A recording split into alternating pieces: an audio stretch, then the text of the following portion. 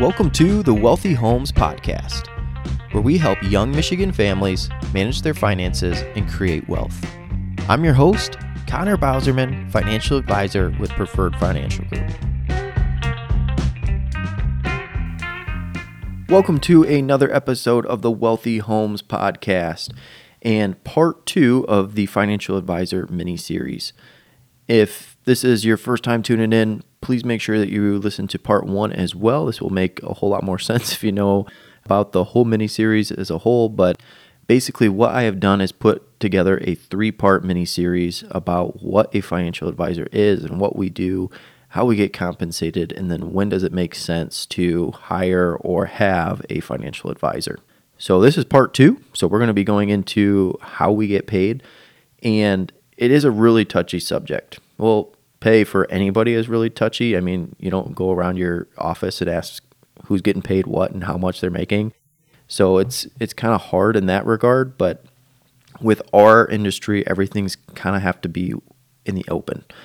It wasn't like that in the past, and that's what made some similar products or certain services kind of bad, I guess, or put them in a bad light. And then people are saying, hey, because you use certain products or because you use these certain services, you're just trying to make the most money. And the financial advisor industry has gotten better at making sure that we're servicing our clients and doing what's best for them and using the financial products that work for their specific situation and using the tools that are best for them. That does not mean, though, that the financial industry is perfect. There are some bad eggs, and just like any industry or any job, there's bad teachers, there's bad cops, there's bad financial advisors. And I think it's really important to know, too, that not every financial professional is a financial advisor or even a financial planner. So that needs to be kind of out in the open as well. Some people may want to act like they are, but that doesn't mean that they actually are in what they do and the services they provide. So I'm going to kind of pull the curtain back, explain as best I can, because it is really hard to explain the different parts of the financial advisor industry because there are so many moving parts, and it's even confusing for an advisor as well. So I'll kind of break it down into 2 main categories because I think that's the easiest way to explain it. And the first would be called your fee-based or fee-only practices. And these would be what are called RIA or registered investment advisory firms. And then the individuals that work for these firms are investment advisor representatives. So IARs is what they're called. This is what I started out in the industry doing.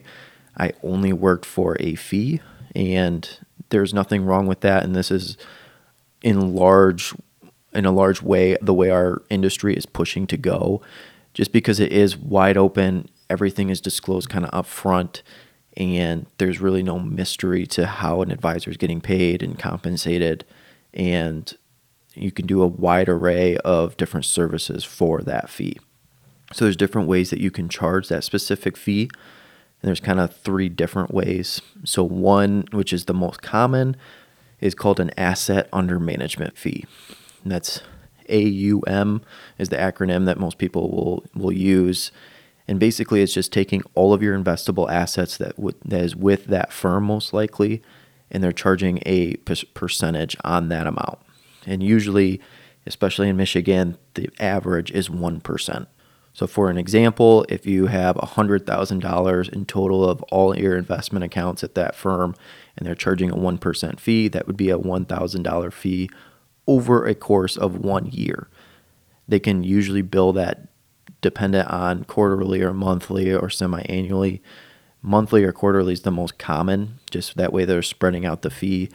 And the good thing about doing it this way too is you're only paying them for the time that you are using them as your investment advisor. So if you decide you wanted to leave in 6 months, you only paid 6 months of that fee.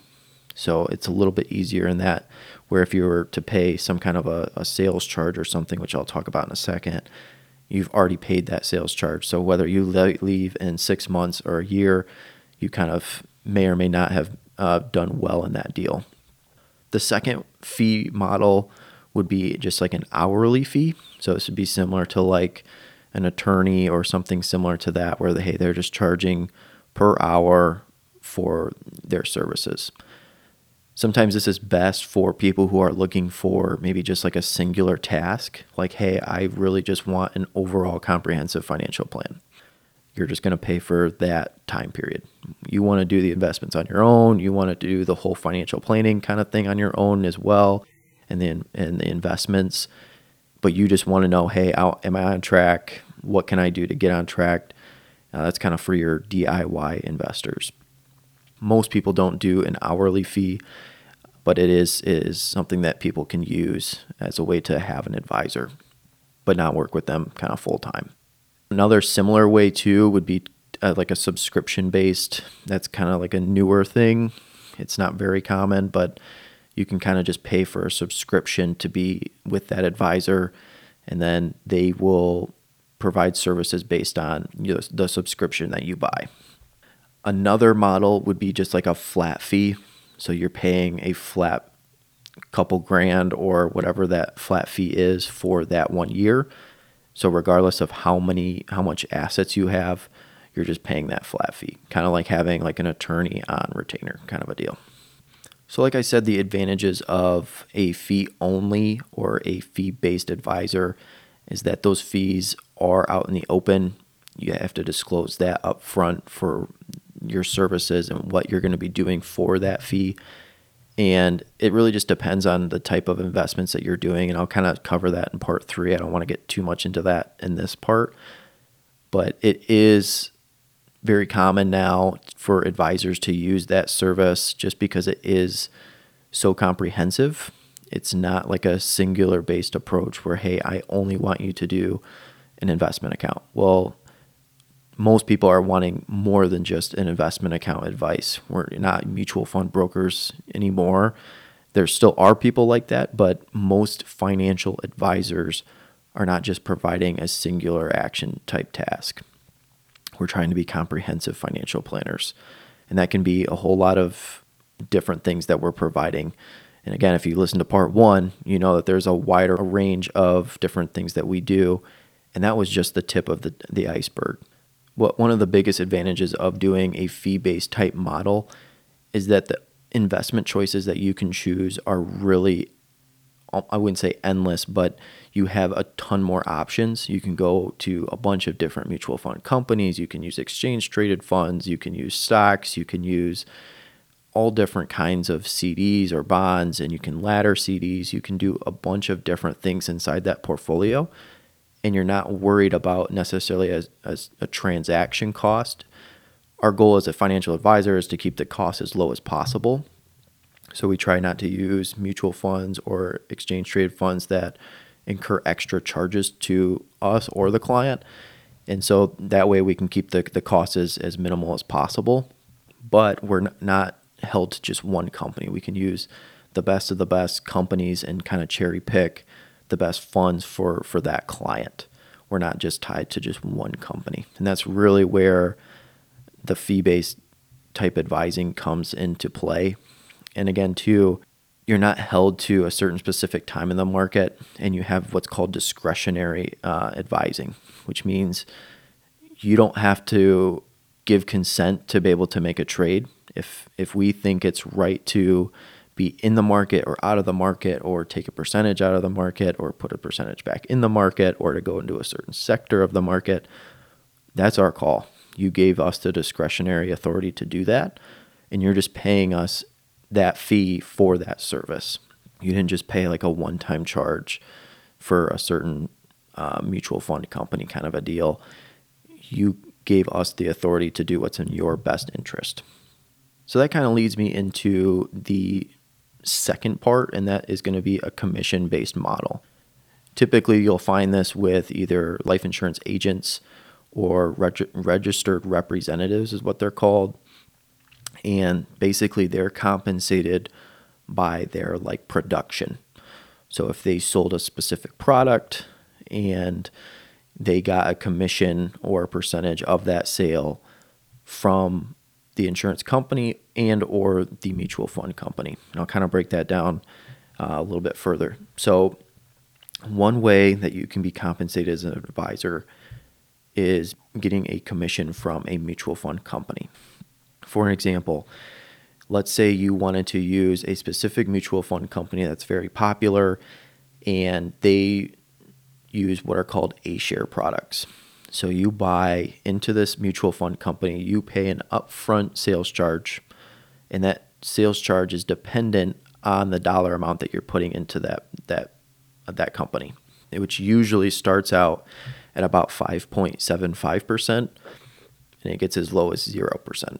That would basically mean that you had usually around $1 million, and you don't pay what's called an upfront charge to be in that mutual fund company. Once you're in that mutual fund company, you are free to use any one of the funds in there without paying an additional charge. And the example that I usually give is that the more you have, the more it's like buying at like a Sam's Club or some kind of a wholesale type place. The more that you have, or the more that you're buying, the lesser that you're going to pay for that product. And in this case, for a mutual fund, the more that you have investable assets, the lesser that you're paying in an upfront charge. Once you pay that upfront charge, you are still paying for some kind of an expense to be in that mutual fund company, and you'll pay that type of an expense regardless whether you're with the fee-based or with the mutual fund carrier doing a commission-based model. But then there's also an added cost that's called a 12b-1 fee, and it's usually around 0.25%, and that's basically just paying your advisor to continue to manage that account. And it's usually just more of like a service. They're helping you do different things. Maybe it's you have questions on your RMDs, or you want to contribute more or less. And again, you're continuing to pay that advisor for that financial advice. But over time, especially if you're investing as a young adult, this is the cheapest route compared to if you invested in like the fee-based model and paid a 1% average fee. So just for an example, let's say you paid the max sales charge, which is 5.75%, and then you continued to pay your just normal expense ratio, which if you're paying just the advisor, just trying to keep an apples to apples comparison, and you're paying about 25 basis points each year for that advisor fee, over the course of 30 years, that would be roughly about 13% that you had paid the advisor. Now, if you did the fee-based model and it's about a 1% fee per year, well, over 30 years, that's 30%.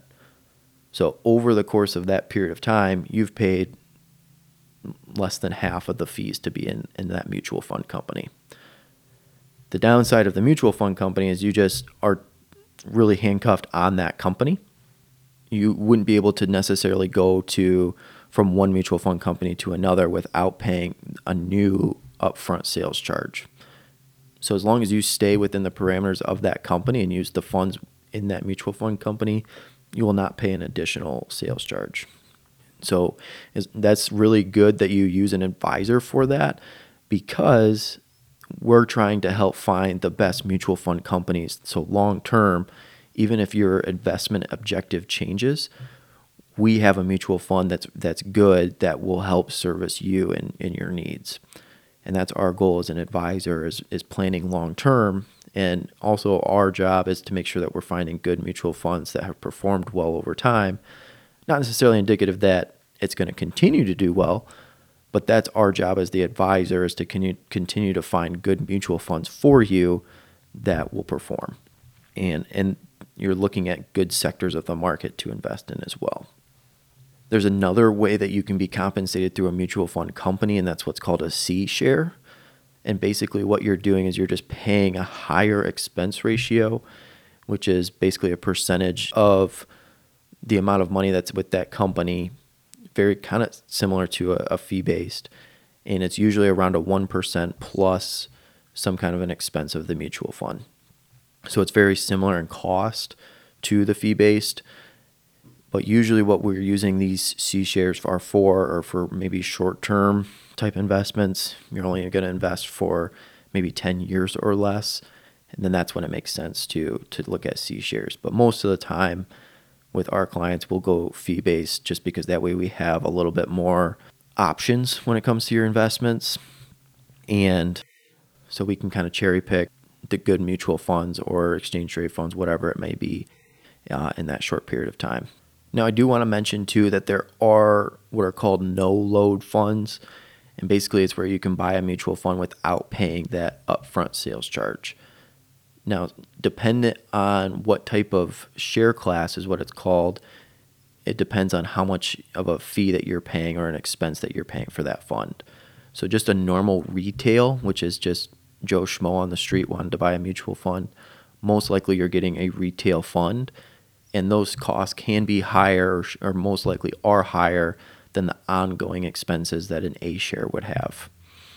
So like just a rough example, I'm just pulling this out of thin air. I'm not using a specific fund, but usually like an A share would be around 0.6% in a year that you're paying as a fee to the mutual fund company, where retail might be between the 0.6 to 1% or more. It just really depends on the mutual fund, what they're doing, and the type of company that you're working with. But there are also what are called institutional shares. These are usually used with the fee-based or RIA type model, and you're basically able to buy the same mutual fund just for at a lower cost because you're not paying that 12b1 fee, that 0.25%. So for example, you could be using that same mutual fund like that the A share is using, but instead of 0.6, you just subtract that, and so you're looking at about 0.45% as an ongoing fee. Now, you never see those expenses. Those are priced into the mutual funds each and every day. But it does, again, it goes against any of the performance in the fund. So any performance that you usually show, they'll show the difference between if it's paying at what's called NAV, which is the net asset value, versus if you had paid for the fees or the expense ratio during that time. I know I got into the weeds a little bit there. If it's confusing to you, don't worry. I'm just trying to pull back the curtain and explain things that most of the time an advisor, especially if they're going down this route with you or can sell this product for you, will go over, and they have to go over it with you. But it is good for you to know how an advisor is being compensated when it comes to these different investment advices. So for the commission-based model, that is only one facet from a mutual fund company, but there are also insurance companies as well. And so you can be compensated through what are called annuities, which is basically just a stream of income. That's what an annuity basically stands for. So if you think of like a pension or Social Security, this is an annuity. You're just paid a stream of income over the course of your life. Now, over time, these different annuities have morphed into a bunch of different products with different kinds of riders, and it really just depends on the client what tool and what annuity makes sense for that client. But over time, these annuities are like the most common would be a variable annuity, and then you can get into SPIAs, which is basically Social Security or your straight life type pension option. But there's also called fixed annuities or fixed index annuities, RILAs and buffers, and the list goes on and on and on. If you don't know what those are, don't worry. It's just there's a bunch of different products, and they're all doing a specific financial tool. And if that financial tool does not fit what works for you, then we don't look at it or we don't use it. But if we think if it's in your best interest for that type of product, based on maybe a couple of different variables like risk tolerance, then maybe that makes sense for you. But it really just depends on the client. But on average, for those types of products, they're usually paying the advisor around a 1% type fee. If you buy just a standard, what's called a variable annuity, they have what's called an M&E cost, which is mortality and expense. And basically that fee is just paid to the advisor. And historically, these annuities were much more expensive than they are today, and they were typically paying the advisor a whole lot more. Historically, these paid like 5% upfront to an advisor and then a 1%, what's called a trail. So, to continue to service that client, where nowadays that's really not an option. Again, they've tried to crack down on that type of product to incentivize the advisor to sell those, where now they're trying to incentivize advisors to use that are best for their client, which of course makes 100% sense. So I think that connotation that annuities are super expensive and they're just, helping out the advisor, that was more or less true, years and years ago. But nowadays, a lot of these annuity companies have cracked down and have cut a lot of the costs to make them competitive, and then also make sure that they're basically fee neutral, or that they're revenue neutral to the advisor. Another way an advisor can be compensated is through life insurance. And usually what they get is a commission based on the life insurance that they sell. And it really just depends on the type of product, whether they're buying a term insurance policy or some kind of a permanent policy, which would be like a whole life or a universal life policy. And the reason that whole life and universal lives aren't as common or have gotten a bad rap is because they are higher in premium, which then in turn is incentivizing the advisor to sell these higher premium type products to earn more money. If you've been listening to me for a while now, you know that I'm not a huge fan of permanent life insurance policies. The only reason I would really use one is more for estate planning purposes. So once you're getting older in life and you're looking to pass money on to your heirs in a tax-free manner, then yes, then I believe that permanent insurance policies are important. But I do not think that they are worthwhile when you're younger. A term policy is going to give you a whole lot more bang for your buck. Now, typically on most life insurance policies, you're getting paid usually 70 to sometimes 100% of what the client pays in the first year of premium. So if they pay $1,000 in premium over 1 year, then they're making anywhere between $700 to $1,000 on that insurance policy. Now that completely varies on a bunch of different factors, but just in general, that's how much they get paid on that. Now I'm going to get into kind of some different things here, and it's basically the licenses that it requires to do these different types of jobs and tasks. So just to sell a life insurance policy, you need to be life insurance licensed, and usually it's a life and health exam that you have to pass, and it's through the state of Michigan. It's not as hard as what would be like a securities exam, which is more of like a national exam to do different things, which would be, for an example, the fee-based model or that mutual fund model. But you cannot do a securities if you are only a life insurance agent. There are certain products that they can sell that are technically financial products, which would be like a fixed annuity or a fixed indexed annuity. This is one of my pet peeves, is when a life insurance agent is holding themselves like they are a financial advisor, but they are only able to sell insurance products. This means that they cannot legally be compensated for selling a mutual fund or doing these certain services for a fee. That's really important because there are a lot of people, and they're regulated differently when they're only being used through the state and using insurance products. And that is one thing that really makes me angry, is because we have to go through so many different red tapes to be able to use certain products and to sell a mutual fund. But these life insurance agents are able to use these financial products as kind of like a one-size-fits-all for these clients, and they're not necessarily the best thing for the client. They're much different in the way that they work, and they're usually better for the insurance company. I'll just leave it at that. But that, again, is one of my pet peeves. So to be a financial advisor, you have to be security licensed, which means that they've passed some type of securities exam to be able to use that type of product. Again, that could be the registered rep, or they're doing some type of fee model. Now, there are also what is called duly registered advisors, and that is actually what I am.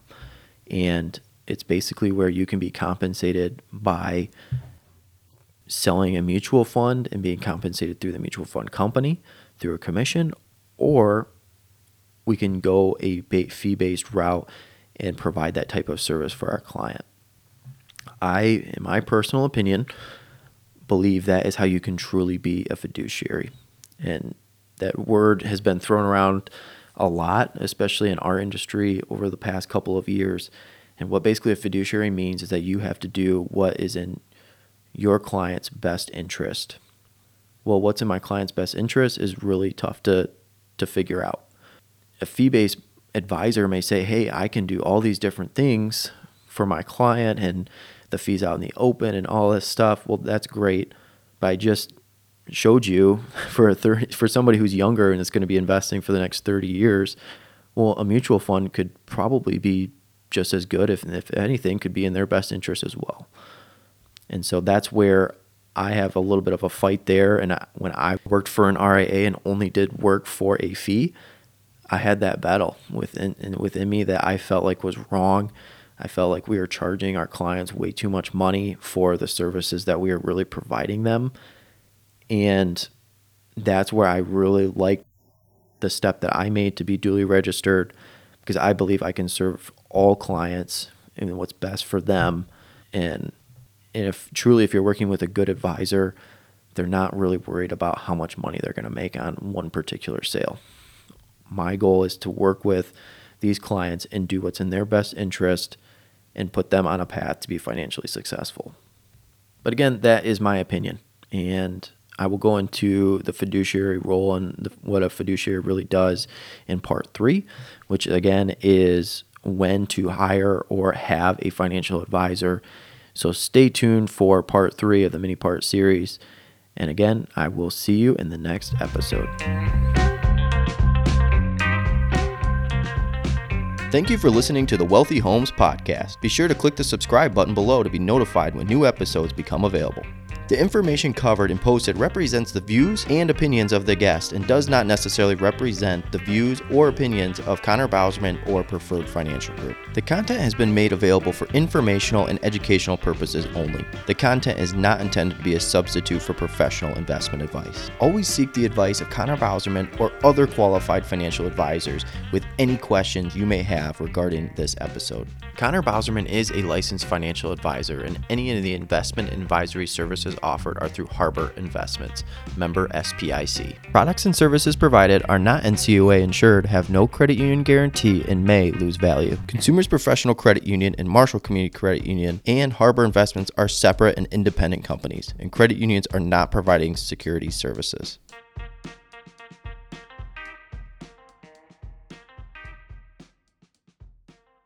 Just a quick disclaimer, what I talked about was just the tip of the iceberg, and I did not go into great details on every single facet of whether you're talking about working for a fee or through some type of commission. So be sure to talk with me as an advisor or your advisor on what is best for you and what they can legally do when it comes to the advice that they give.